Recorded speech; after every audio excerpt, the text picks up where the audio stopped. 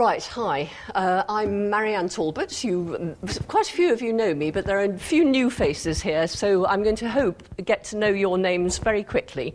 And some of your names I'm going to forget, and if I call you or something like that, you'll just have to get used to it, I'm afraid. We're being podcast, so welcome to everyone who's watching this on a podcast. All the slides that I'm using are going to be available either in handout form or with the podcast, so you should be able to follow everything that I'm doing without needing to take copious notes. Okay, let's get started. Okay, in this session, we're going to be doing all these things. It's not going to take us too long to go through the first three. The last one may take a little bit longer.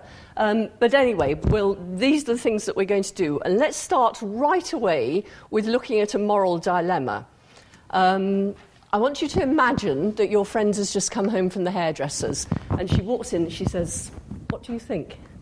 And you think, "Yuck." Okay, you've got a problem, haven't you? What's your problem? Manners. Lack of. Right. Whether you tell the truth or not. Okay, but that's not a problem because, I mean, we know we should tell the truth, shouldn't we? So it can't be that on its own that's the problem. Upsetting her. If you tell her the truth, will she be offended? Okay, so if you tell her the truth, what are you not being? Or what you fear you're not being is kind. Okay, so we've got two rules.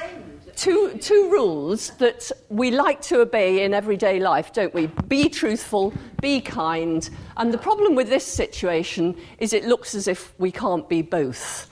It looks as if you've got to choose between honesty and kindness. And that's not a comfortable situation to be in, is it? Okay. Moral dilemmas of this sort are common. And the reason they're common is that the rules of everyday life, like be kind, be generous, be truthful, whatever, are general rules that have to be applied in particular situations. And as a result of that, they come into conflict. Can you think of any more moral dilemmas? Can you think of any that you've come across, perhaps, in your everyday life? What about at school when a teacher pressed you up against the wall and said, "Who did that? What's your problem here?" And you know who did it. You don't want to rat on your mates, exactly. So be loyal, again, to be polite to your teacher or be truthful or something. Again, it comes into conflict here. In all these situations, you've got a general rule that's come into conflict with another general rule because a particular situation brings them into conflict. You might think that it's easy to get out of this particular dilemma. Let's have a straw poll. Okay, so if you were in this situation, who would tell your friends that you think her hair looks terrible? Maybe not quite like that. You would. Okay, 1, 2. Well, quite a few of you are putting up your hand. Okay, who would be kind? Most of you, okay, that's interesting. But you probably go, or at some time in your life, you will have gone through this sort of way of thinking. Well, sometimes you have to be cruel to be kind. If you're kind to her, she might go around looking like that for the next 6 months, mightn't she? And that would be to be cruel to her. Because when she realised how awful she'd look, it's a bit like looking at those photographs of yourself in the 70s, isn't it? And also, another thing you might try is, well, it's only a white lie if I tell her she looks fine. It's not a black lie. I'm not doing it for bad reasons. I'm doing it for good reasons. So what we have to do here is that we are rationally required by dilemmas like this to reflect on our values. We say, okay, what is truth? What is it to be honest? Or what is kindness? What is it to be kind? And if I were God, I would make sure there are as many moral dilemmas as possible because I would want people to be asking themselves, well, how do I act in order to be kind? What do I need to do in order to be honest? In this situation, being honest is difficult. Does that mean is that an excuse not to be honest, etc.? All these things are prompting us to think about our values and about what we should do in particular situations. But we yearn for these moral rules, don't we? We yearn to have things like be truthful, be kind, be generous, be loyal, etc., because it makes life easy, doesn't it? It takes decisions away from us. And in this situation, a lot of people are tempted to make further rules. These are the sort of rules that they're tempted to make. So here's one. When kindness and honesty conflict, I'll always be honest. Now, I bet you know people who've made that rule for themselves. Do you? Yes, okay, lots of nods here. Or, possible new rule 2, when kindness and honesty conflict, I'll always be kind. Do you know anyone who's living by that sort of rule? Yeah, again, lots of nods. Could I say, in this case of the hair, you see, you wouldn't say, if you were a friend, you wouldn't say, oh, that's, I like that.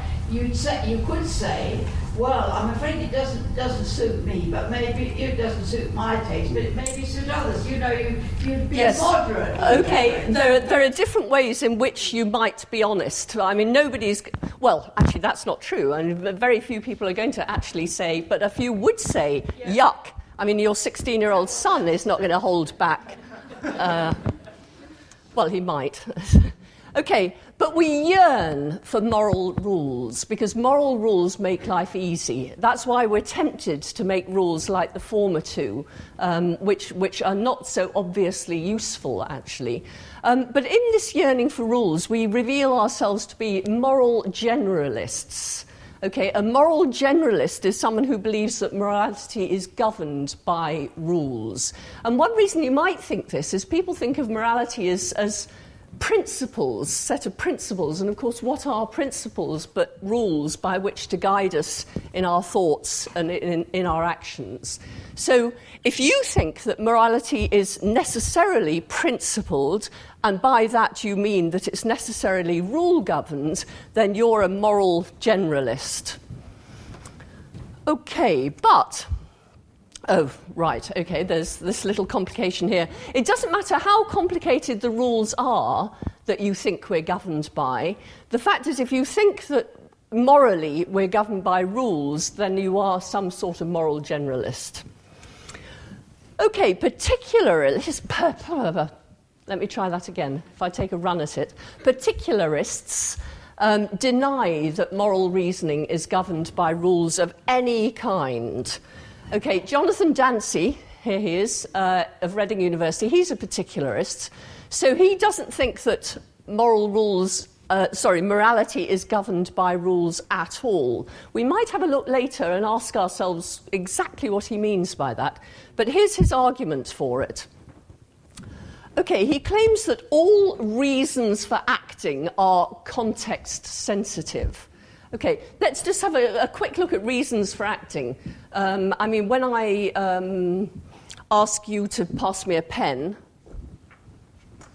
okay, your reason for acting is that you wanted to do what I wanted you to do, and you believed that passing me that pen would be a way of doing it. Okay, so those were your reasons for acting. So whenever we act... Actually, it's not always when we act, as we'll see next week, that we have reasons for acting. But when we act and we have reasons for acting, these reasons, says Dancy, are context sensitive. And what he means by that is that in some contexts, they're reasons for acting, and in other contexts, they're reasons against acting, or they're reasons for not acting, if you prefer. So let's have a look at an example for that.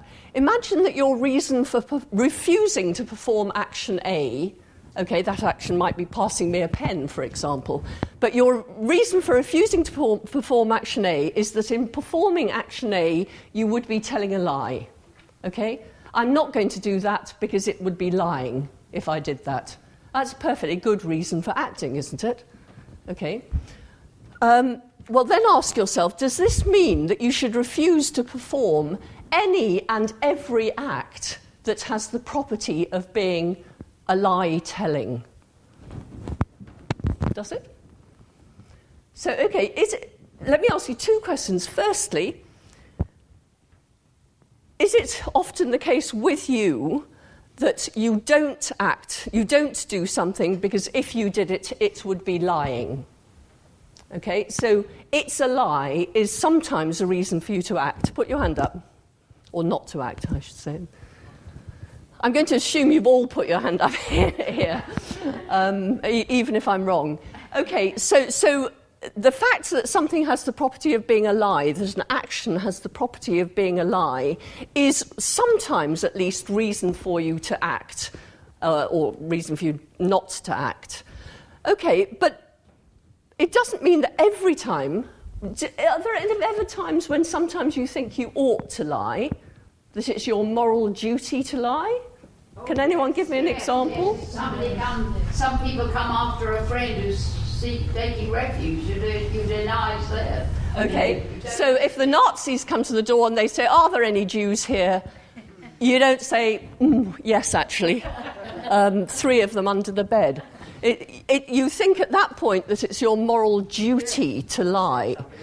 So it can't be the case that having the property of being a lie-telling is always a reason against an action. Fair enough? Or imagine that your reason for performing action B, for actually doing something this time, is that in performing action B you would be keeping a promise.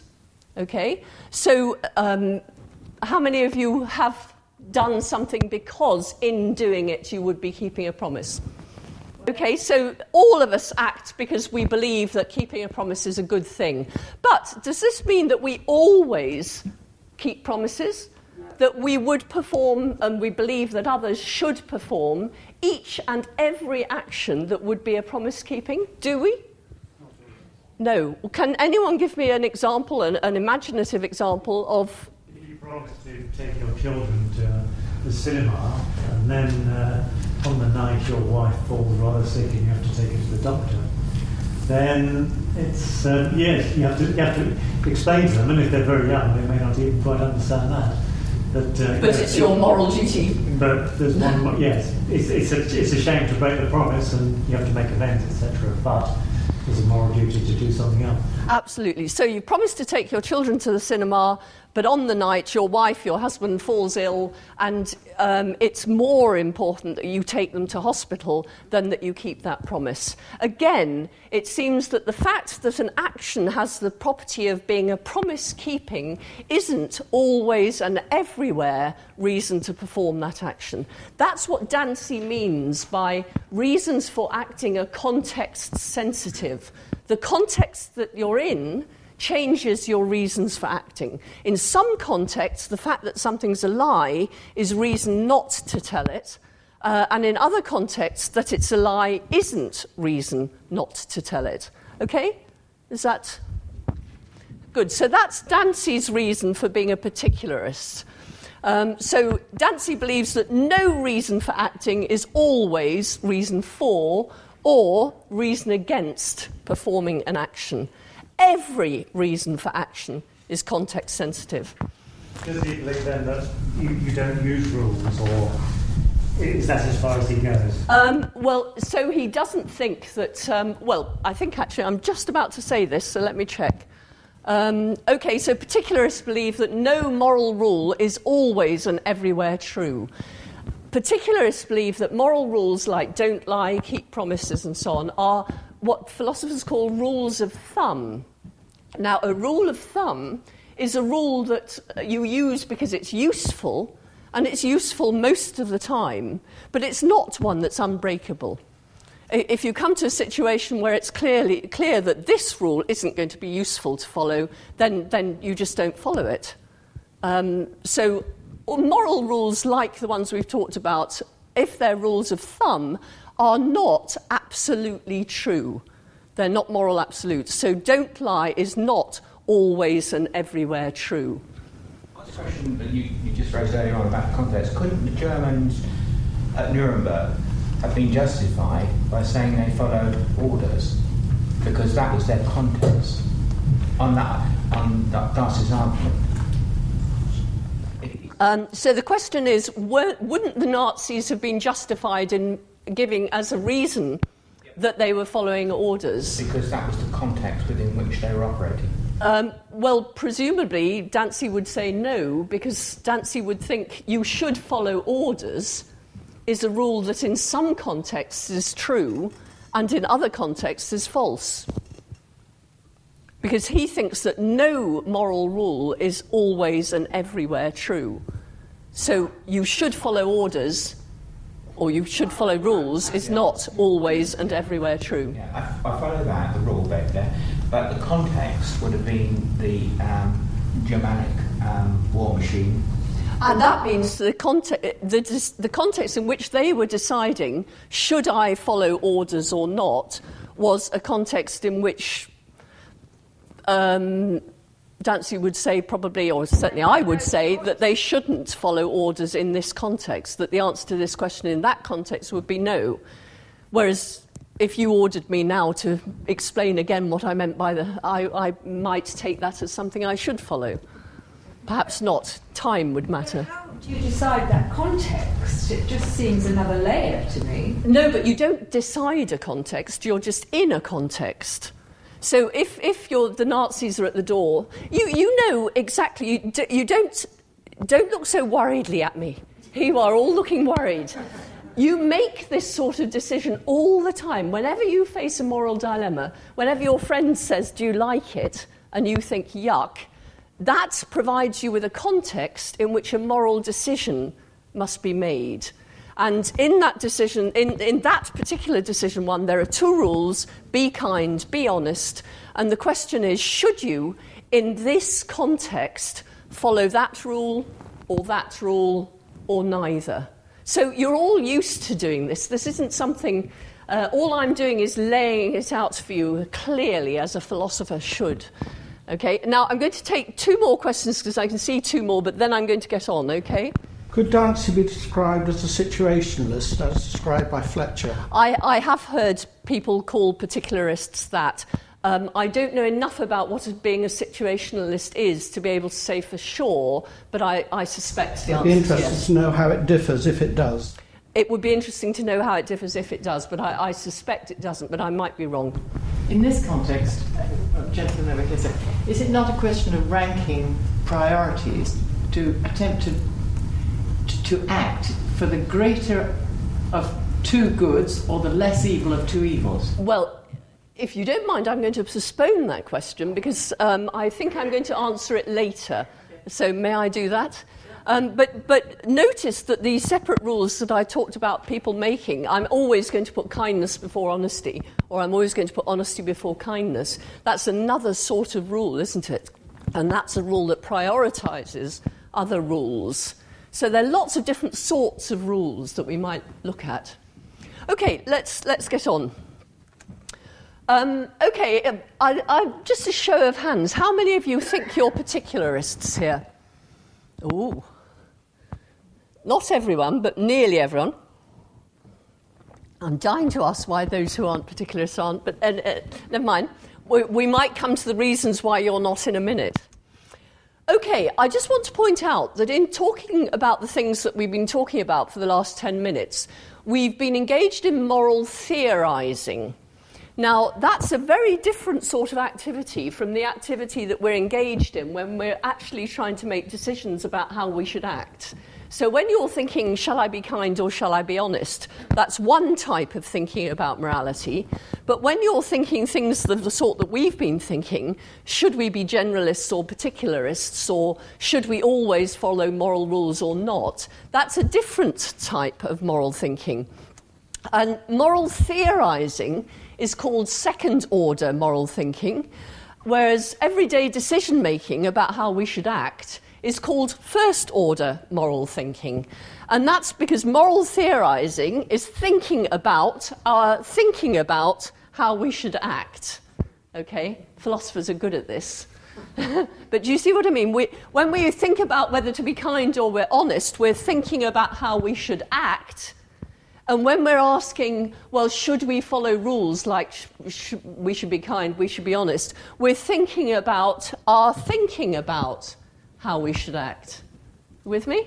But is this not also creating a rule for something?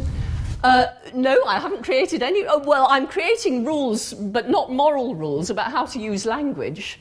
I am saying you should use second-order moral thinking for theorising and first-order moral thinking for thinking about your actions. And that is making a rule, but it's not a moral rule, is it? It's a rule of language. Okay. It might become a moral rule if I think you're disobeying it. Okay. Can we sort these questions into either first-order practical questions or second-order theoretical questions? I'm going to give you a minute to think about it for yourself, and then we'll go through it together. So don't yell out the answers, just think about them for yourself.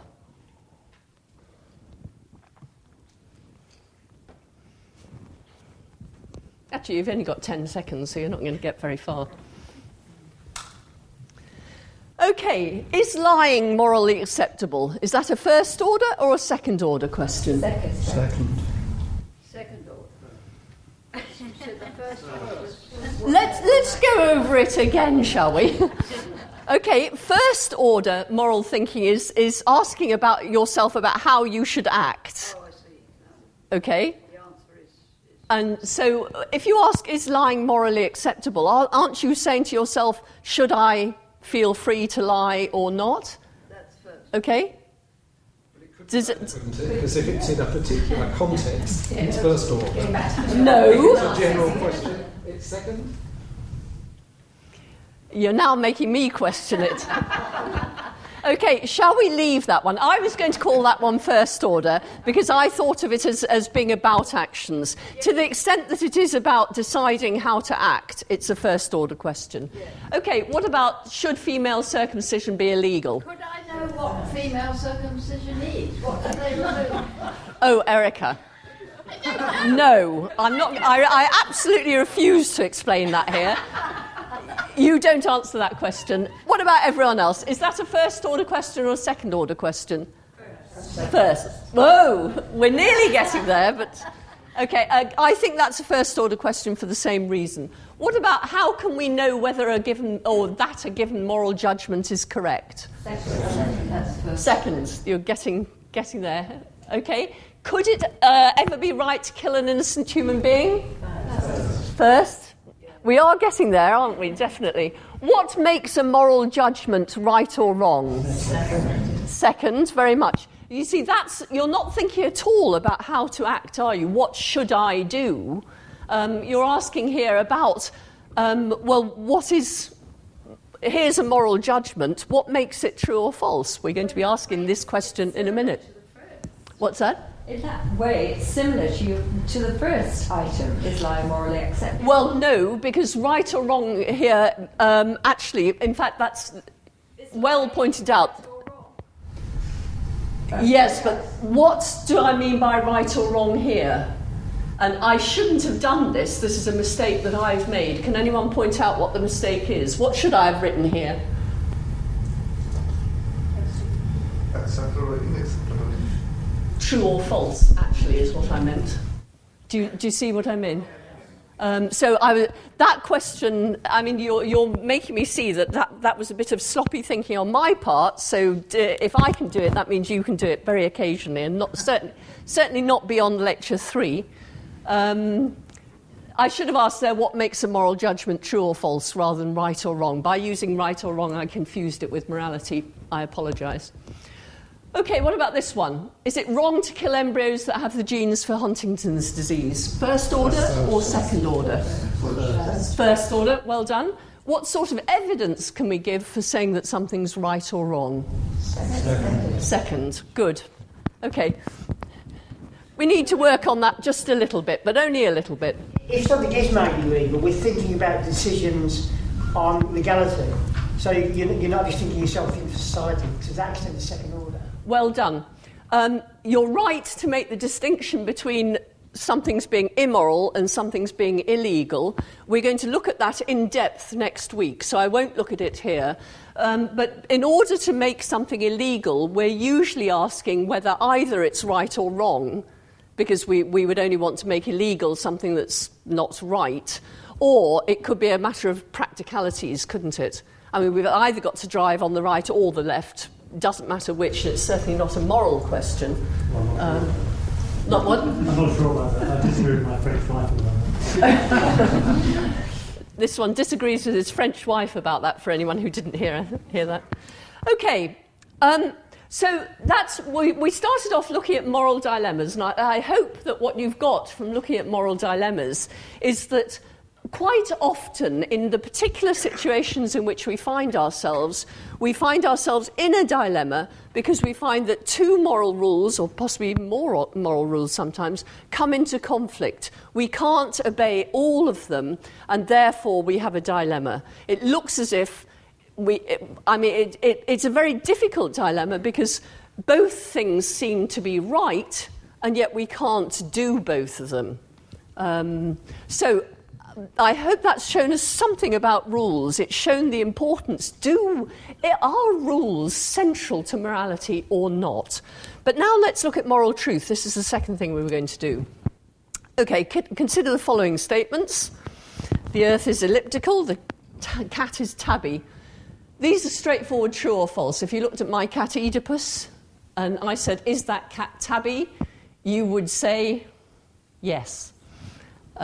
Yes, you would say yes, I suspect. Okay, what makes those sentences true are facts about, in the first case, the earth and its shape, and in the second case, my cat and the fact that it's tabby.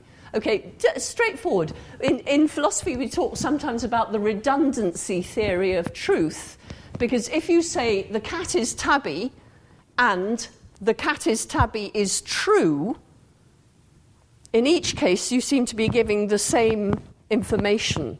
Because if you assert the cat is tabby, you are saying, in a way, the cat is tabby is true, aren't you? Yes. So they're straightforwardly true. I mean, there are huge problems, I should say, with the redundancy theory of truth, so we won't get into that here. But just to point out that these are very straightforward. It even sounds rather silly when I say what makes it true that the cat is tabby is that the cat is tabby. It's also scientifically verifiable. Yes. Yes, absolutely. All sorts of things. I should just like to point out that the cat is tabby is true because the cat is tabby. Notice that here I'm quoting this, okay? I'm mentioning this sentence, and I'm saying of it that it's true because of this fact obtaining. No quotation marks around this. So here I'm using the cat is tabby, and here I'm just mentioning it. Very important distinction that I'm sure is going to come up again sometime in these lectures. Okay, but these are straightforwardly true or false, and the things that make them straightforwardly true or false are empirically verifiable facts.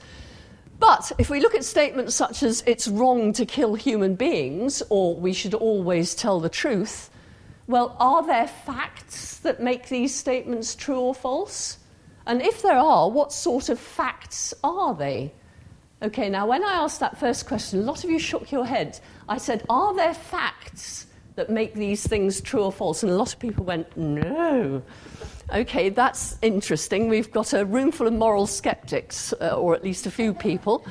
It's certainly true, isn't it, that if there are facts that make these things true, they're not the sort of facts we can touch, look at, see, hear, put them in our pockets, nor can we conduct experiments to see whether it's true that lying is wrong or whatever it was that I used.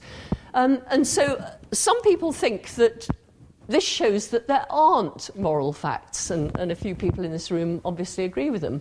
So whereas the earth is elliptical or the cat is tabby are actually, they are true or false, and they're made true or false by facts, the thought is that things like lying is wrong, or you should tell the truth, or whatever, they're not made true or false by facts, So a question arises, are they true or false at all, perhaps? Okay, well, if there are no moral facts, then perhaps moral statements are neither true nor false, or perhaps we're free to decide for ourselves whether they're true or false. Perhaps it's just a matter of agreeing with each other that they should be true or false, or something like that. Okay, quick straw poll. Put your hands up if you think that there are no moral facts. No, don't shout out, just put your hand up. Okay, we've got a few moral skeptics and a few people who are waving at me and looking unsure. So I think that's fair enough. Okay, if you'd like to learn more about that, we're not going to talk about moral skepticism anymore, at least in this session. We might do later in the series. But here's a website that you might use to check up on it. And of course, you've got this written in your notes, so you don't need to write it down. And it'll be available with the podcast. Okay, most moral philosophers, or most philosophers, believe that there are moral facts. It is not the case that most philosophers are moral skeptics. What sort of fact is a moral fact? Well, here we are. Here are a few. We're going to be looking in this series of lectures at 4 different theories about the sort of fact that makes a moral statement true or false. A virtue ethicist believes that an action is right if a virtuous person would perform it. So it's facts about who's virtuous and what they do that make true questions about right or wrong. So lying is wrong is true if a virtuous person would accept that lying is wrong and not lie, etc. Okay, it's not a fact like the cat's being tabby, is it? Well, but it's still a fact, isn't it? Well, defining virtue. Oh, yes, defining virtue, yeah. Don't worry, we're going to have great fun with these theories. We're going to devote a week to each of these theories, so we'll have plenty of time to talk about that. But I just want to point out that it's just possible that when you were thinking about the facts that make true or false moral statements, you might have been a bit parochial in your thinking about what a fact is. Because if you think a fact is the sort of thing you can see or touch or put into your pocket or that sort of thing, then you might have missed the fact that there are facts like this. Okay, non-cognitivism says that an action is right if a person with a stable and general perspective would approve of it. Okay, you might think that there's something rather similar here, but okay, and again you're thinking, I can see you thinking, what kind of fact is this? Okay, we'll look at what kind of fact this is later in the series. Deontologists say that an action is right if it falls under a rule that prescribes it. So let's do a little bit of revision, okay? I've given you 2 technical terms earlier today, and you can apply one of them to a deontologist. He thinks that an action is right if it falls under a rule that prescribes it. So a rule like keep promises or be kind. Okay, is a deontologist a particularist or a generalist? Put up your hand if you think he's a particularist. Okay, put up your hand if you think he's a generalist. Well done. Okay, good. We're getting the terminology right. A generalist is someone who believes that there are moral rules. A particularist is someone who believes that all moral reasons are context sensitive. Okay, a utilitarian, different sort of fact to make true a moral statement. He thinks that an action is right if it produces the greatest happiness to the greatest number. So telling that lie to the Nazis is the right action if it produces the greatest happiness to the greatest number. Well, there are facts about that. Let me ask you a question. Well, I'm sure I'll ask this again. Dropping the bomb on Hiroshima, was it the right thing to do or not? If you're a utilitarian, you think that it was the right thing if it produced more happiness than it took away, and that it wasn't the right thing if it did the opposite. Well, we don't know the fact of that matter, but there was a fact there, wasn't there? So there's a fact that's rather different from the sort of fact that makes Oedipus is a tabby true, but it's nevertheless a fact, isn't it? So 4 different accounts of the facts that make true moral statements. So anyone who adopts any of these moral theories is not a moral skeptic. They do think there are facts that make moral statements true, but they don't think the facts are necessarily facts that we can check empirically or that we can look at or whatever. Okay, and this is good. We're doing well here. I'm pleased that we've got this far in this session. Okay, but this is the biggie, okay, or I think it is in this. Okay, there's one question. We're going to take one question before I go on to it. Is there another word you could use rather than fact? Because I would like to think of a fact as something that could be tested and proved to be true, and I would prefer to see another word used in place of fact in your second case. No, I absolutely refuse to change my language here, because fact is what I mean, and I think you ought to change your view of what a fact is, because does love exist? Yes. Yes, okay. Most of us here are romantics. We believe that love exists. Is this a fact? Is this something that can be established empirically? Yes, I would say. Yeah. Well, actually, we could do. Perhaps we could. I mean, maybe I've just established that most people in this room believe that love exists, but of course they could all be wrong. No, but there's a way of. I'm sure there's a way of checking emotion, you know. Do you see what I mean? I do, yes, but I think you're going to have to persuade me as well. All right, here's another question then, just because I'm looking forward to persuading you of this. Do possibilities exist? Yeah. Okay, most people think yes. Is this something that we can establish empirically? I would prefer you said, do probabilities exist? No, we're not talking about probabilities, we're talking about possibilities here. Can you... No, if you actualise a possibility, then what exists, of course, is an actualised possibility, which is not, of course, a possibility at all. It is an actuality. What I'm asking you is whether possibilities exist. Yes. Okay. Are the facts that make true this is possible an empirical fact? Yes. I'm sorry, I should actually... I've dug myself a terrible hole here, and the reason I've dug myself a hole is I should have made a distinction between empirical possibility and logical possibility, and what I was actually asking about was logical possibilities. If you like, we'll talk about that in question time, but I think having dug myself a hole, I'm now going to kick sand in it and move on quickly. Okay, we're going to look at moral truth and whether it's absolute or relative. Okay, firstly, I'm going to define both terms because we need to know what we're talking about.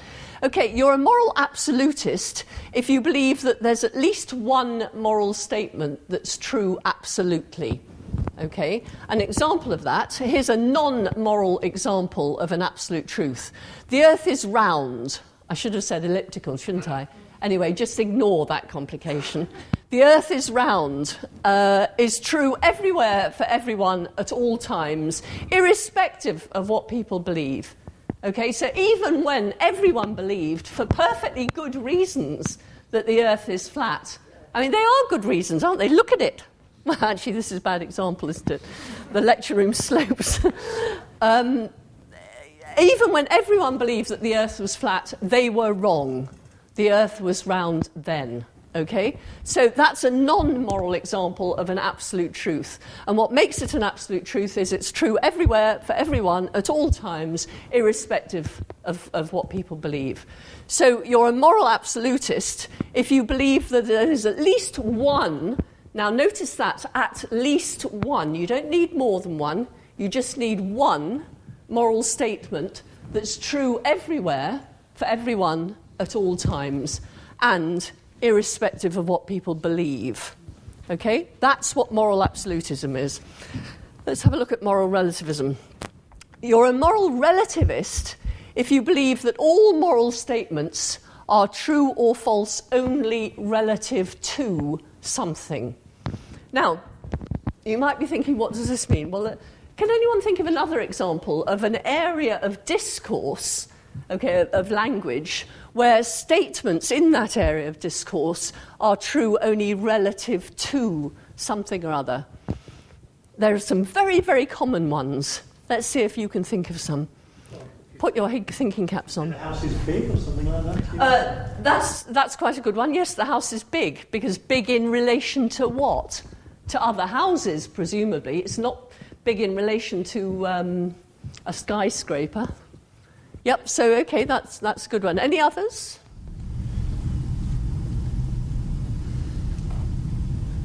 Someone's clever. That someone's clever, yes. Clever in relation to what? They might be clever in the domain of this classroom, but not clever outside this classroom or something like that. Okay, can anyone think of a slightly different sort of example?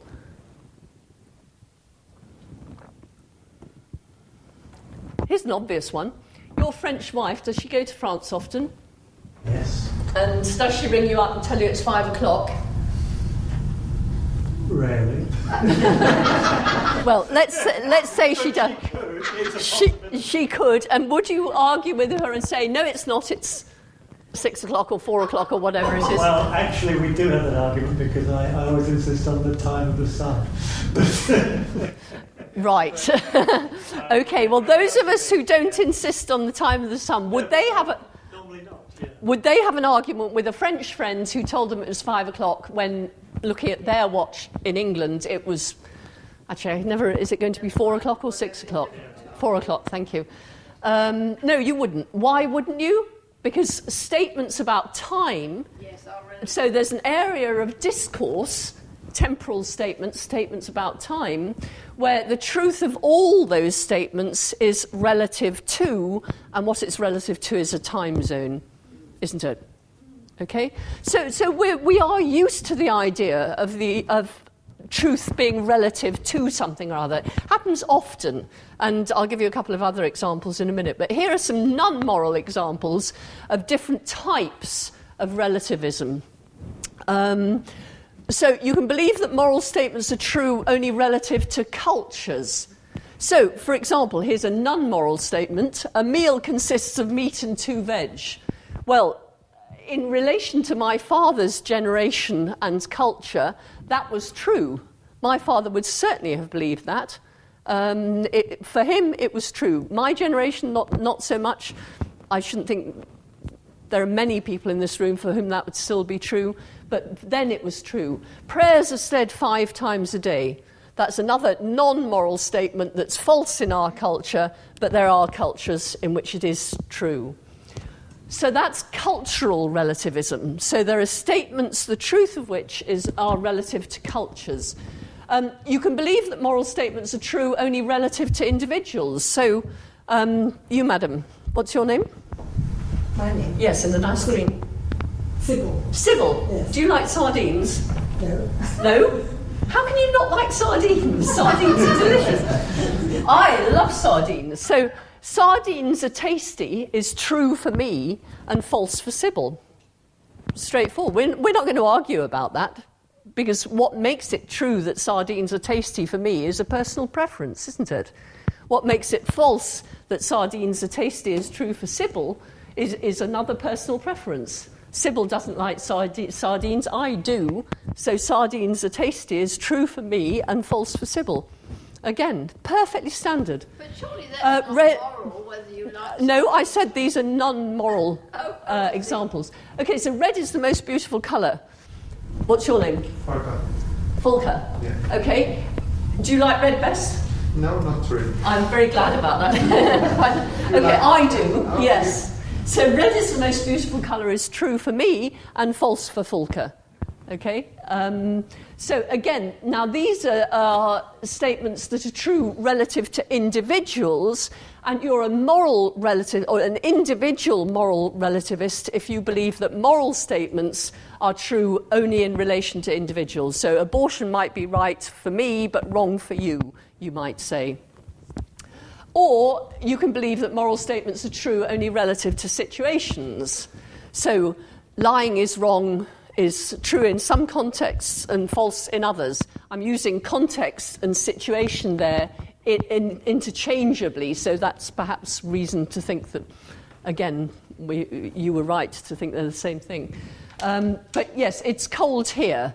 Well, that might be true here, but not true where you are. Okay, so lots of different types of moral relativism. There are also different types of absolutism, but we haven't looked at any yet. We will in a minute. Okay, let's do another little... Put up your hand if you're a moral relativist. Cool, Lammy. Right, okay, that's nearly all of you. There are a couple who didn't have their hands up. That doesn't surprise me. Okay, now I want to know why, please. Ooh, you've suddenly gone quiet. Marianne, to me, morals have nothing to do, well, they're separate from ethics. Anything moral is to do with custom, and therefore it's bound to be relative. Right, okay, there's Erica's answer. Does anyone else have an answer? Not a moral relativist or a moral absolutist. Well, I'm certainly not a moral absolutist. Therefore, am I, by definition, a moral relativist? Good question. And I'm going to give you two answers. The first one I'm going to give you now, and it's looking at the way I've defined it, which I said that an absolutist... Hang on. Yeah. I broke my thumb recently, and the one thing I can't do is turn pages. Okay, an absolutist, at least one moral statement is absolutely true. Relativist, all moral statements are true only relative to something or other. Okay, so you tell me, look at the logical words here. You're doing philosophy now, so you've got to look at the logical words. At least one and all. So you're an absolutist if you believe at least one moral statement is absolutely true, and you're a relativist if you believe that all moral statements are true only relative to something or other. So can you be both a moral absolutist and a relativist? No, not so far. We'll have a look later on at why it's so tempting to want to say that you might be both. It would be like saying everybody in this room is clever. And then later on I say Volker isn't clever. Sorry, forgive me, Volker. This is... okay, I've contradicted myself, haven't I? I must have done, because if all of you are P, then it can't be the case that one of you isn't P, can it? No. Right, good. Let's establish that. Nothing like a bit of logic. Right, we still haven't got any answers from you, though. I'm just about to carry on moving. Okay, why? Come here, you're all clear that you're moral relativists, so I want to know why. Because I can't think of one example. So it's a bit like atheism in a way. If people fudge the issue by saying they're agnostic, but if you don't believe there's a God, but you think, well, there's some tiny possibility that there might be something like that, you could still say, well, I can't actually think of a God. So, right. Okay. So you're arguing from exhaustion. You've had a look at all the moral statements you can think of in your mind. You can't see any of them that are absolutely true, and therefore you're inclined to think you're probably a relativist. None of them pass the test. None of them pass the test, okay. I should imagine that quite a few of you think exactly that. Any other arguments for moral relativism of some kind? And generally, one would think that it's wrong to kill somebody, but there are instances where it could be. Good. You used the word instances. Would you change it for one of two other words that we've used in this context? I'm putting you on the spot here, and that's rather not very fair. Situations. Okay, situations or contexts, exactly so. So usually we'd say it's wrong to kill, but you can imagine you're saying contexts or situations in which it wouldn't be wrong to kill. And I think we probably could all imagine such situations. So do you see that using Dancy's argument, actually, aren't you, to say that the rule, don't kill, is not a moral absolute? Good. Okay, so you're going something for situation relativism, aren't you? You're saying that moral rules are nowhere, always and everywhere true, because there are always situations in which they're false. Okay? But would it be the case that it's not wrong to kill, or is there another reason to do it? It could be that you say it's wrong to kill, but there is a reason to do it anyway. It can't be both wrong and right to kill. And if you're in a situation where it looks as if you ought to kill someone, it looks as if that's a situation where it's not wrong to kill that person, doesn't it? Well, if you have... where have I put my pen? We've often got different reasons for doing the same thing. But if you say, okay, here, this is the class of actions that are killings, okay? Each one of these is a killing. If you say all killing is wrong, then you're saying of each of those that it's wrong. Okay, then you come to this one and you think, oh, actually I ought to do this. Unless I kill Sybil, a bomb is going to go off that'll kill everybody in continuing education, or worse, everybody in Oxford University. I mean, obviously she's got to go, hasn't she?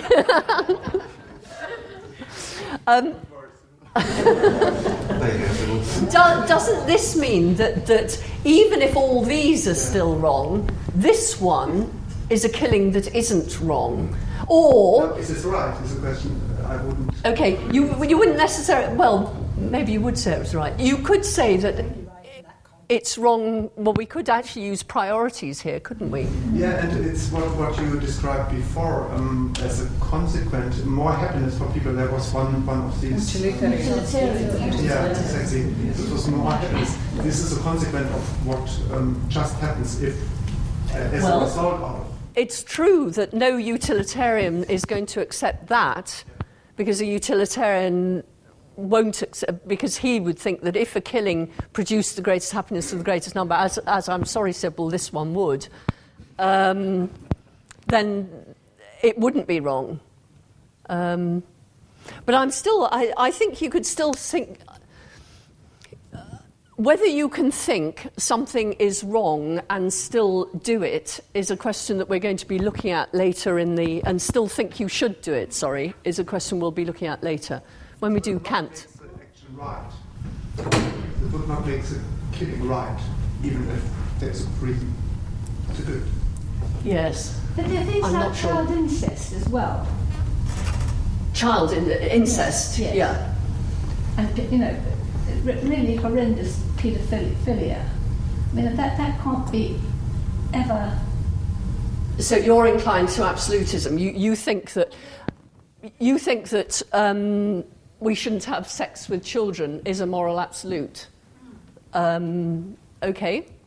I mean, there might be some people who are inclined to agree with that. But whether it's an absolute is... Another question. One more, and then I'm moving on. The word usually that is important, isn't it? There has to be a reason. Well, usually... There can be a general rule, but some well-argued reason for breaking that general rule. Well, again, let's go back to the distinction I made earlier between a rule of thumb and an absolute. An absolute is a rule that is unbreakable. You don't break it in any situation. It holds in every situation. A rule of thumb is this is my broken thumb. A rule of thumb is one that when you get to it, usually you would follow it. Maybe you would follow it every single time in your life, but you can imagine that a time would come when actually it wouldn't hold, and when you should break it. And if you believe that, then you believe it's a rule of thumb, not an absolute. Okay? So if you think you usually shouldn't kill people, then you don't think all killing is wrong. You're not an absolutist about killing. You have a rule of thumb, or at least I hope you do, that killing is wrong. On the whole, you wouldn't kill anyone. But you can imagine a situation where maybe killing would be the right thing to do. Perhaps the Sybil one is the one in point. Okay, you still haven't given me many arguments, but luckily I prepared a few myself earlier. Okay, here are some arguments for moral relativism. Some people believe that we should be relativists because all moral views should be respected. So, if you believe that abortion is right and I believe that abortion is wrong, I must respect your view and think that abortion is right for you and wrong for me. So that's why we might be relativists. Or we might think, well, different people differ in their moral beliefs. So you think abortion is right. Sorry, this is getting to be a bit of a hackneyed example, isn't it? Okay, you think killing is right and I think killing is wrong, and you know, it's entirely up to you. So, you know, you carry on believing what you believe. So we become individual relativists at this point. Or we think that different cultures differ in their moral beliefs. So the Somalians, I understand, believe that female circumcision is right. In England, we tend not to think that. But who are we to say that the Somalians are wrong? You know, they're right for them, we're right for us, and so on. And the last one that you did give me, different situations make different moral demands on us. So these are all arguments people have given me at different times for being moral relativists. Let's have a look at each of them.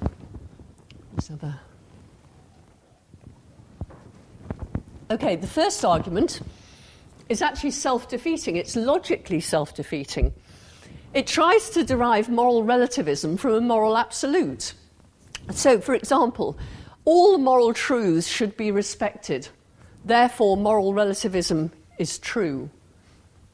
You've got a problem here, haven't you? Because if you think of that as always and everywhere true, then that's false.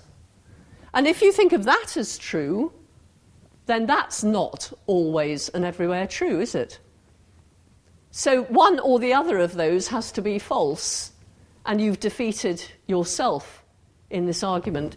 This is you may have heard of a philosopher called Bernard Williams. He calls this vulgar relativism, and he has a very, very short, very pithy piece that if you want to read, email me and I'll pass it on to you. But it's he calls it vulgar relativism. You cannot go from the belief that all moral beliefs should be respected or all moral truths should be respected. I should have put beliefs in there. That's really irritating. In all your handouts, would you cross that out and put beliefs rather than truths? Because I'm angry with myself for putting that there. Otherwise, it is the argument known as moral vulgar relativism. Okay, so that's the first argument. Here's the second argument. Different people differ in their moral beliefs. Well, yes, but this assimilates moral statements to statements of personal preference. So it was Sybil who doesn't like sardines, strangely, and I do. You know, she has one personal preference, I have another. But if Sybil said to me, well, I don't like kindness, I would think, eh?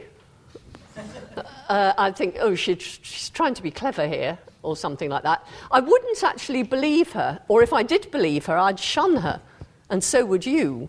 Because actually, morality matters to us far more, doesn't it, than whether people like sardines and so on. Volker, you and I may argue over the painting of a room, so you don't want it red, and I obviously do, it being the most beautiful colour. But unless we're painting a room together, you're quite happy to let me have red as my favourite colour, I assume. Thank you. The other thing is that if you say, well, OK, I think abortion's wrong, you think it's right. Actually, if I think abortion is wrong and you think it's right, your belief contradicts mine. They cannot both be true. One or the other of them must be false. So I'm sorry, one or the other must be false unless we're going to relativize truth. But why should we relativize truth just because we don't want to say that other people are wrong? And isn't that again going back to this all moral views should be respected, all moral beliefs should be respected? We'll have a look at that again in a minute. Presumably it would be impossible to run society under this scheme. Well, let me give you a good example of that, because I was just about to anyway. Tell me what would happen if you couldn't expect most people to tell the truth most of the time. What would happen if you couldn't think, okay, Erica says chaos. Why would it be chaos? If you couldn't expect most people to tell the truth most of the time, why would that be difficult? Why couldn't you run society? Sorry, you're all shouting at once now. It would break down completely, because in fact, all insurances, everybody would be putting in insurance claims, and the whole society would break down. It would break down, and it would break down because we couldn't trust each other. So if I say to, what's your name? Jane. What's on at the cinema tonight? And you say The King's Speech, and I think, oh, jolly good. And then I think, no, hang on. Do I trust Jane? Well, in the first case, if she's told me the truth, then I've saved my time and energy, haven't I? I don't now have to look it up on the web myself. If I suddenly lose trust in her, I've actually wasted my time and energy by asking her, haven't I? There was no point in asking her, because if I can't trust what she says to me... And think about this as well. Lying is parasitic upon truth-telling. In order to lie successfully to you, I've got to get you to trust me, haven't I? It's absolutely essential that you believe me if I'm to lie successfully to you. So, if I'm a dishonest person, I'm not going to go around lying all the time. On the contrary, it's in my interest to tell the truth as much as I possibly can so that you build up a trust in me. The difference between someone who's dishonest and someone who's honest is that the dishonest person is constantly waiting for an opportunity where telling you something untrue would be of benefit to them and they won't be found out. That's the difference.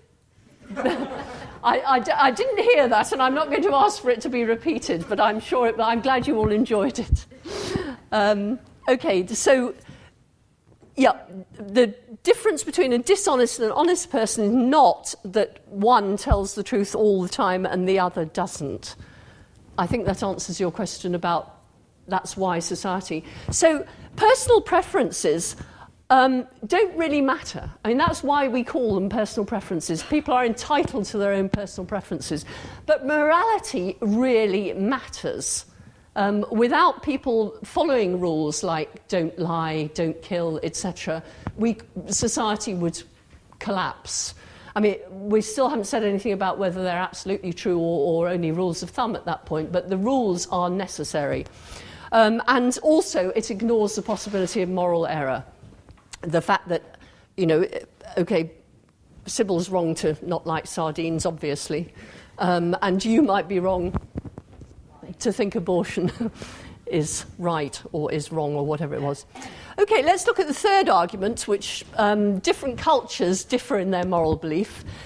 This ignores the possibility that different circumstances might generate different beliefs. Have we got any biologists in the audience?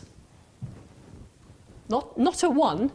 Okay, never mind. I don't think this question is going to be difficult for even non-biologists. If I have two genetically identical seeds, and I put one in John Innes number 3 seed compost or whatever it is, and I water it just the right amount, and I put it on my windowsill, but I shield it from the direct sunlight and so on.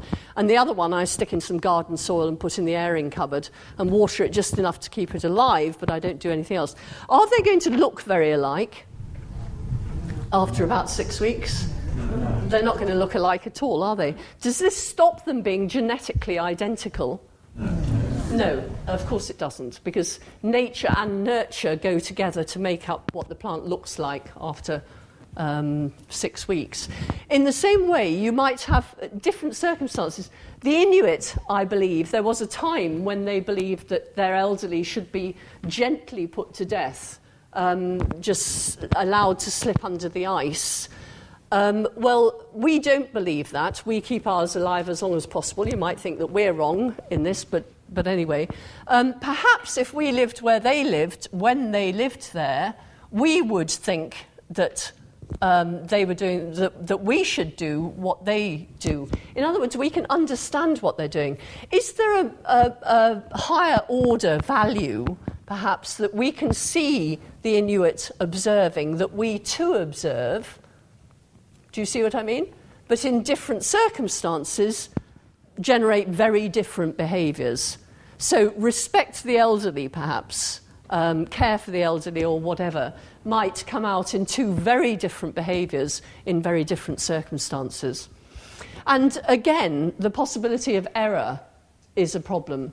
If you're going to say that the fact Somalians believe that female circumcision is acceptable and we believe it isn't, but they're right and we're right, so, relativism holds, that means we can't turn around to a culture and say you're wrong.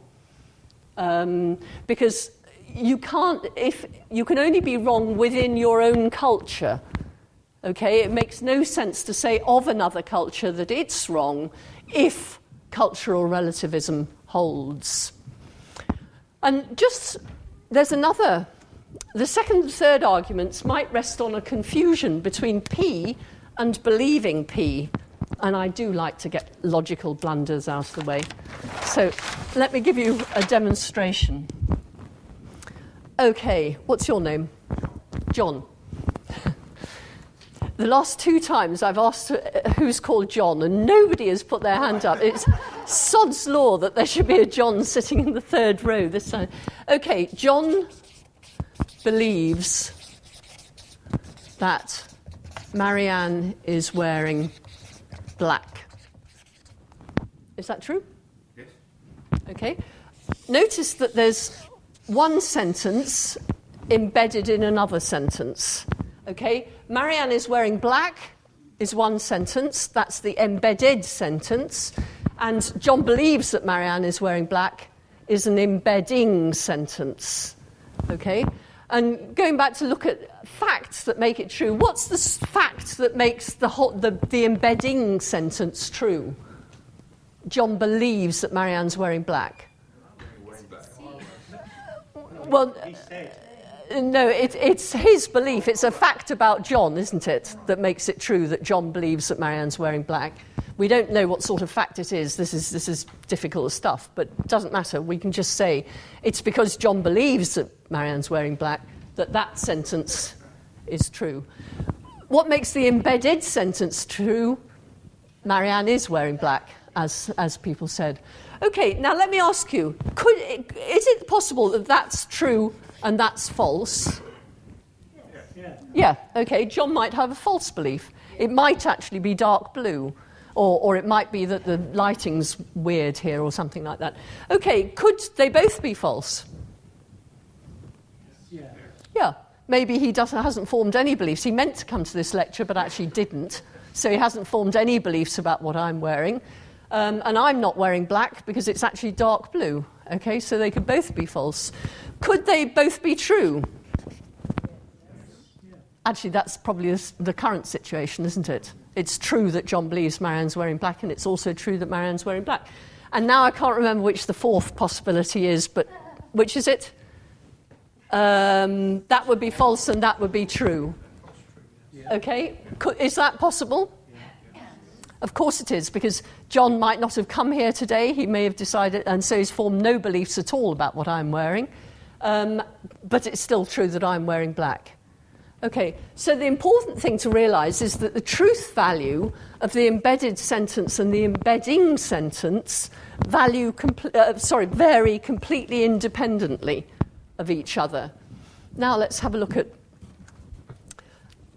Okay, if I now say Marianne is wearing black is true for John. Okay, that's ambiguous. It could just mean John believes Marianne's wearing black, or it could be that Marianne's wearing black is true for him. I mean, actually, we don't like to think of that because whether I'm wearing black seems to be an objective fact about the world, not anything that could be made true by his believing it. But so P is morally acceptable for S is ambiguous. It could mean S believes P is morally acceptable, or P is morally acceptable for S. Let's have a look at a couple of examples. Mugging elderly ladies is morally acceptable for Fred. Okay, that could mean Fred believes that mugging elderly ladies is morally acceptable, or it could mean that mugging elderly ladies is morally acceptable for Fred. Now, the first of these, Fred believes that mugging elderly ladies is morally acceptable. Well, that's unremarkable, isn't it? I mean, poor old Fred may have had the sort of upbringing in which he ended up believing that. We might want to put him in prison because of it, but we're not going to deny that he believes it. The fact he's been out doing it every night for the last 3 weeks shows that he believes it. So this is not remarkable at all. But mugging elderly ladies is morally acceptable for Fred. Well, this is individual relativism. Okay, this is a completely different kettle of fish. If we believe this, and Fred mugs an elderly lady in front of us, this means we've got to stand back, because even if mugging elderly ladies is morally unacceptable for us, for Fred, it's morally acceptable. So just as I won't engage Sybil in arguments about whether sardines are tasty, because I'm quite happy to say that they're tasty for me but not tasty for you, if mugging elderly ladies is okay for you but not for me, and I accept that, then if you go and mug an elderly lady, I'm supposed to stand back and say, I wouldn't do it, but for him, it's fine. That's what I meant about it doesn't take account of moral error. If you're an individual relativist, you believe the truth of mugging elderly ladies is okay, the truth of mugging elderly ladies is okay, is relative to individuals. So it might be true for you, for me, and false for you, and that's how it is. Not just you believe it's okay, it is okay. Very different kettle of fish. Now, I think I had another example. No, I didn't. The other example I was going to use was a cultural one. It was the Aztecs believe, for the Aztecs, killing children is morally acceptable. Okay, does this mean that the Aztecs believe that killing children is morally acceptable, or does it mean that killing children is morally acceptable for the Aztecs? Surely it only means the first. It doesn't mean the second. It doesn't mean that they were okay to kill children when they did it. It just meant that they believed, which is nothing very interesting. Well, I'm sorry, it is interesting, especially if you're archaeologists and so on, anthropologists. So what I'm asking is, should we believe that mugging elderly ladies is morally acceptable for Fred simply because we believe that Fred believes that mugging elderly ladies is morally acceptable? Blindingly, obviously, we shouldn't. Instead, we should say Fred is wrong. This is the argument we can then make against stoning adulterers. We can certainly say that stoning adulterers is wrong, you mean? Yes. Yes, absolutely. We don't say stoning adulterers, well, you believe stoning adulterers is okay, we don't believe stoning adulterers is okay, but morality is culturally relative, so that's okay, you carry on, mate.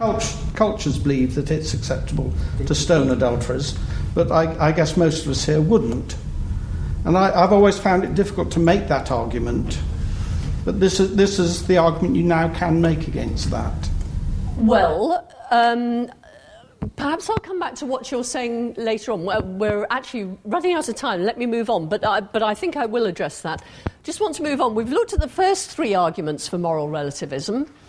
Now let's look at the fourth. Do you remember that was different situations make different demands?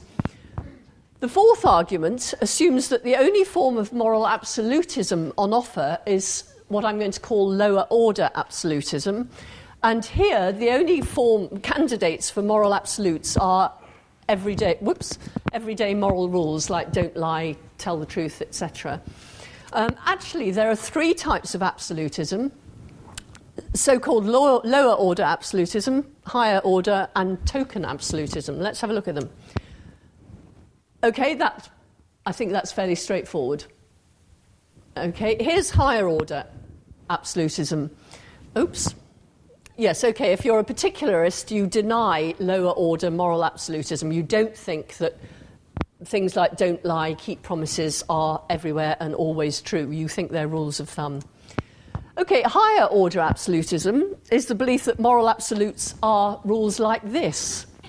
Produce the greatest happiness to the greatest number. That's the utilitarian rule. Or treat others as ends in themselves. That's the deontological moral rule. We'll be looking at both of these later on. But can you see these are completely different sorts of moral rules? And whereas don't lie, keep promises are very good school rules, aren't they? These are lousy school rules. I mean, you wouldn't have those up in the hall saying everyone's got to obey those, because you'd have everyone going, eh?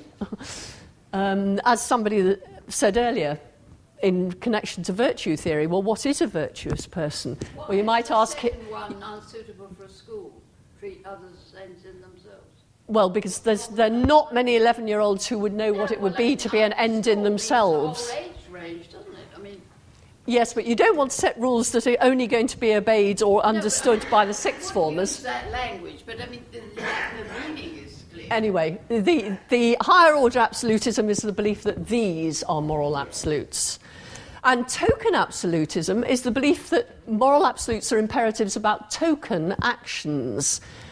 Okay, type token distinction. If I wrote on the board, let me do it. Where's my pen?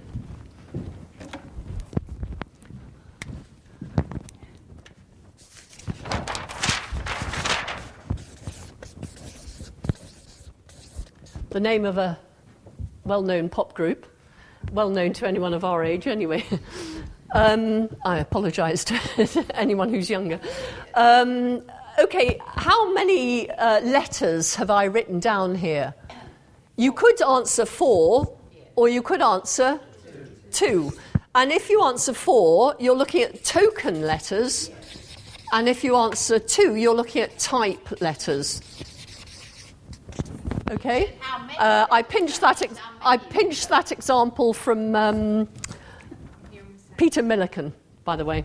Another famous philosopher at Oxford University.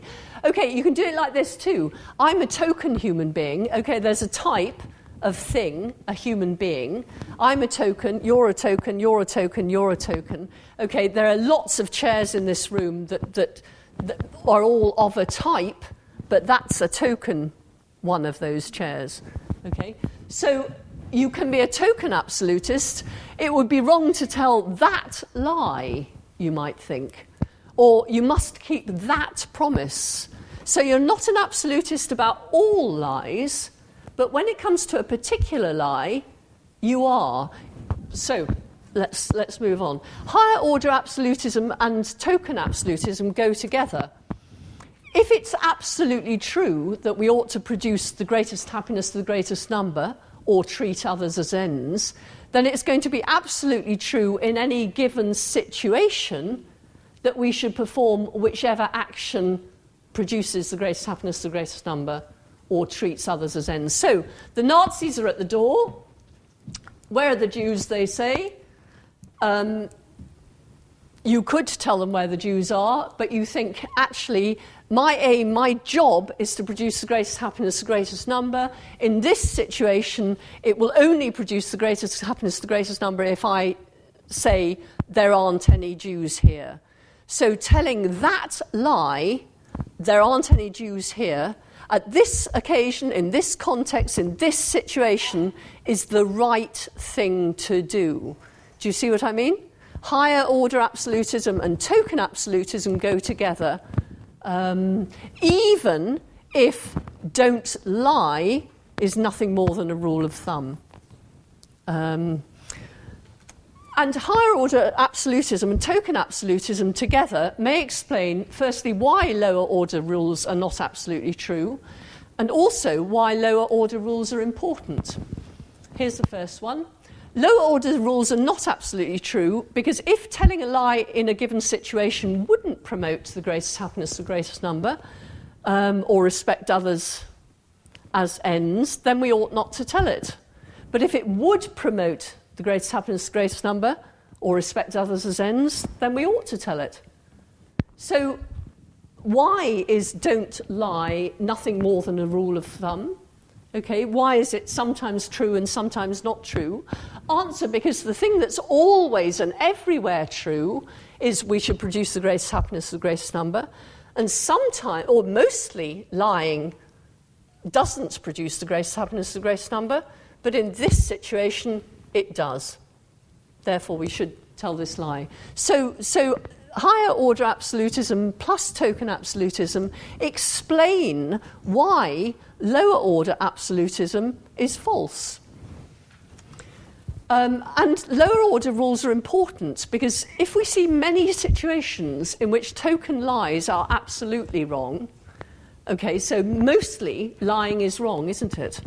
And only a few where they're absolutely right, then don't lie becomes a useful rule of thumb, doesn't it?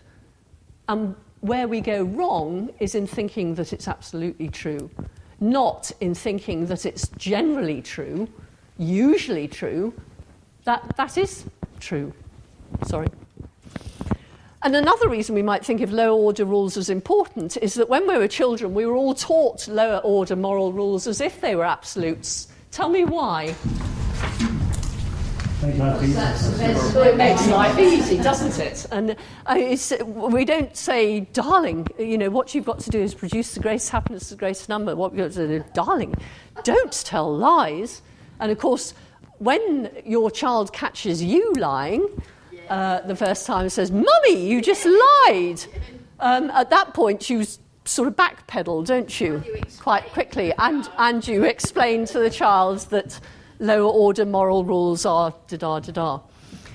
So, our discovery that the rules we were taught as absolutes aren't absolutes causes us to think that the standard view, the knee-jerk view, the view of authority, if you like, is that the lower order moral rules are absolutes rather than just that that's what we were taught when we were children, for obvious and very good reasons.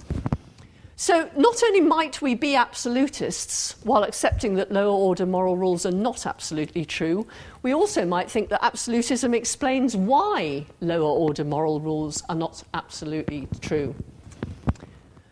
At this point, we've got 5 minutes left, and I'm quite tempted to just finish there and have 5 minutes for question. What I was going to go on to do is distinguish two different types of absolutism from different types of relativism, and then I was going to give what I think is a psychological process by which people come to believe that they're relativists. But I can do that, or I can have a question and answer session. Who would like the question and answer session? Do put your hands up. Don't be... Or just signal to me like that if you don't want to put your hands up. OK, who would like me to go on? Oh, right. I'll go on then, even though I can hardly speak anymore.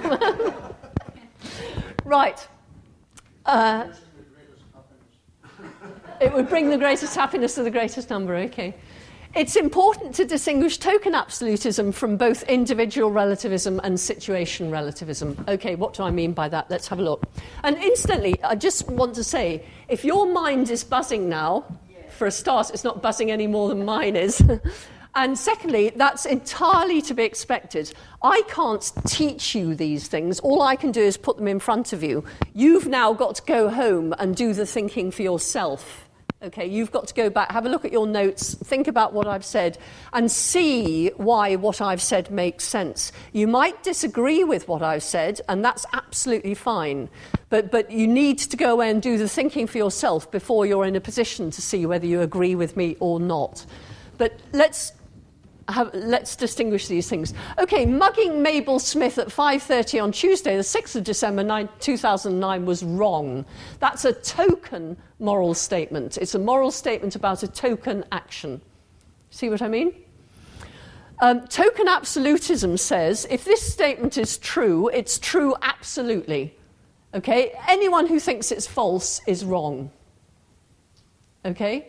So if you believe that, you believe it as an absolutist. Okay? An individual relativist believes that even if this statement is true, it's only true in relation to individuals. So there might be people, Fred, for example, for whom it's false. And this doesn't just mean that there are people who believe it's false, but that there are people for whom it is false. Perhaps the person who mugged Mabel Smith, da-da-da-da, maybe we should let him off. Because if we accept individual relativism, then it wasn't wrong for him to do it. And what right have we got to punish him for something that wasn't wrong? So that's token absolutism, that's individual relativism. Don't confuse the two, because if you do, you might think that you're an individual relativist, whereas what you actually are is a token absolutist. And of course, it's very important, as you know, to get these things right. I don't know why you're laughing, it's huge. Okay. Distinguishing token absolutism from situation relativism. Token absolutism claims that lower order moral rules are only rules of thumb. Okay? So lying is wrong, perfectly good rule. It's one that I use myself all the time. If I see an action, I see it's a lie, I am inclined to think it's wrong because I think that most lies are wrong. So as a token absolutist, if I am, I'm not telling you that, I'm just putting it to you. There are only rules of thumb, so even if most lies are wrong, there can be token lies, perhaps that the Jews are not here, that are right. Situation relativism claims that lower order moral rules are true only in relation to situations. So in situation S, lying is wrong, whereas in situation S star, lying isn't wrong. It's actually difficult to know what that means. Does that mean you can tell any lie you like in situation S? Here's a situation that is characterised by the fact that lying in this situation isn't wrong. It isn't that lying to say that the Jews aren't here isn't wrong. It's to say lying isn't wrong in this situation. Something odd there, isn't there? Again, I'll leave you to think about that. Here's the process. Now you're getting very jerky about your parking meter, aren't you? I'll try and move quickly. Okay, I think that our knee-jerk moral relativism is a combination of several of the errors that we've examined and often the result of the following process. This is the process, and I'm going to go through it, so I'm not going to give you time to read that, but I am going to discuss each of those briefly. Right, abortion is wrong is controversial, isn't it? I mean, we all accept that this is... some people believe this, some people don't believe this, and so on.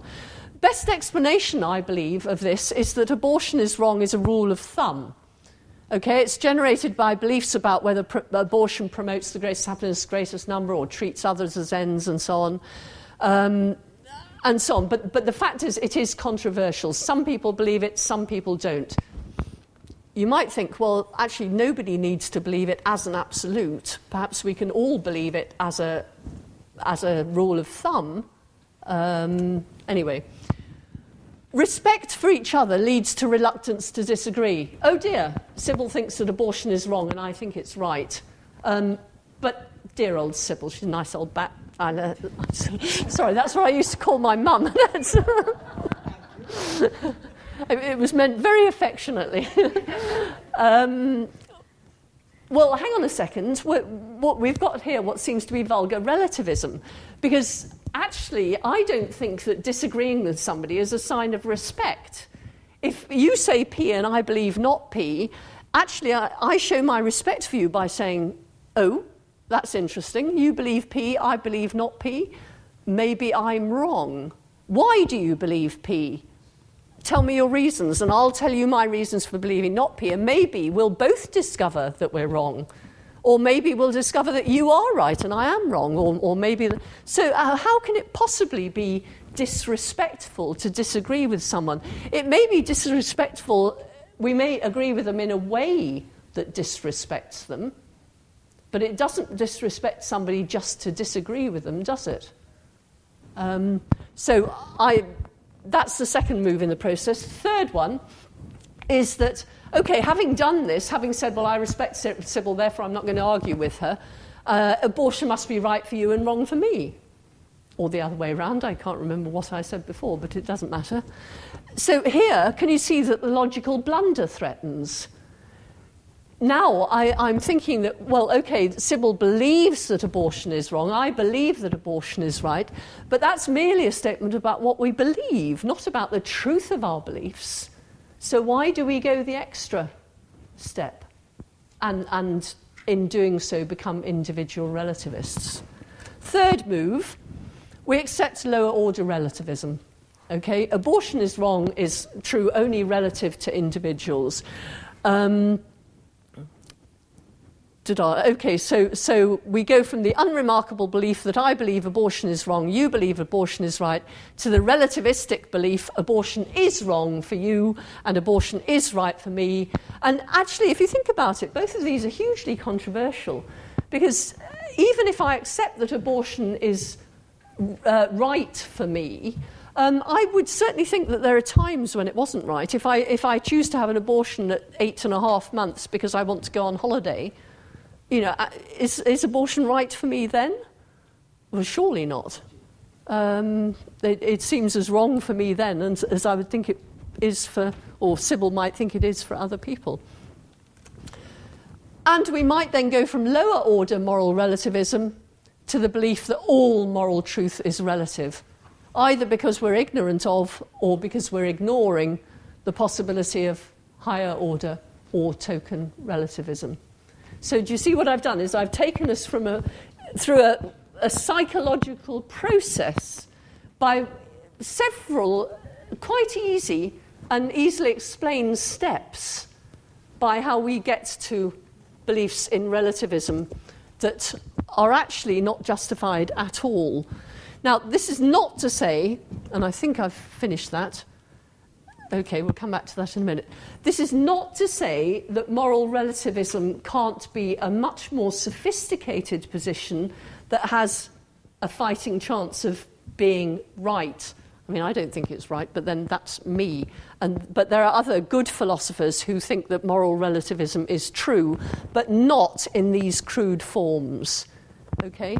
What I want you to do, if you can, if you've got time, if you haven't, it doesn't matter, go home, look at your handout, work through what I've said, and see if you can see where the errors come in. That'll do you. That's all you need to do. Okay, I'd just like to take a straw poll here, because half the room, actually well over half the room, said that they were relativists. Who now thinks they're a relativist? Oh, goodness, still quite a lot of people. Okay, I think I might ask that question again at the beginning of next week. There's the reading for next week's... Oh, this is for this week's lecture. Okay? Yes, it is. Yep. And if you'd like to test your understanding, ask yourself whether you can do those questions. Okay? And if you'd like to do some reading for next week, there's a lecture, some reading for next week. That's it. And thank you for listening. I'm sorry.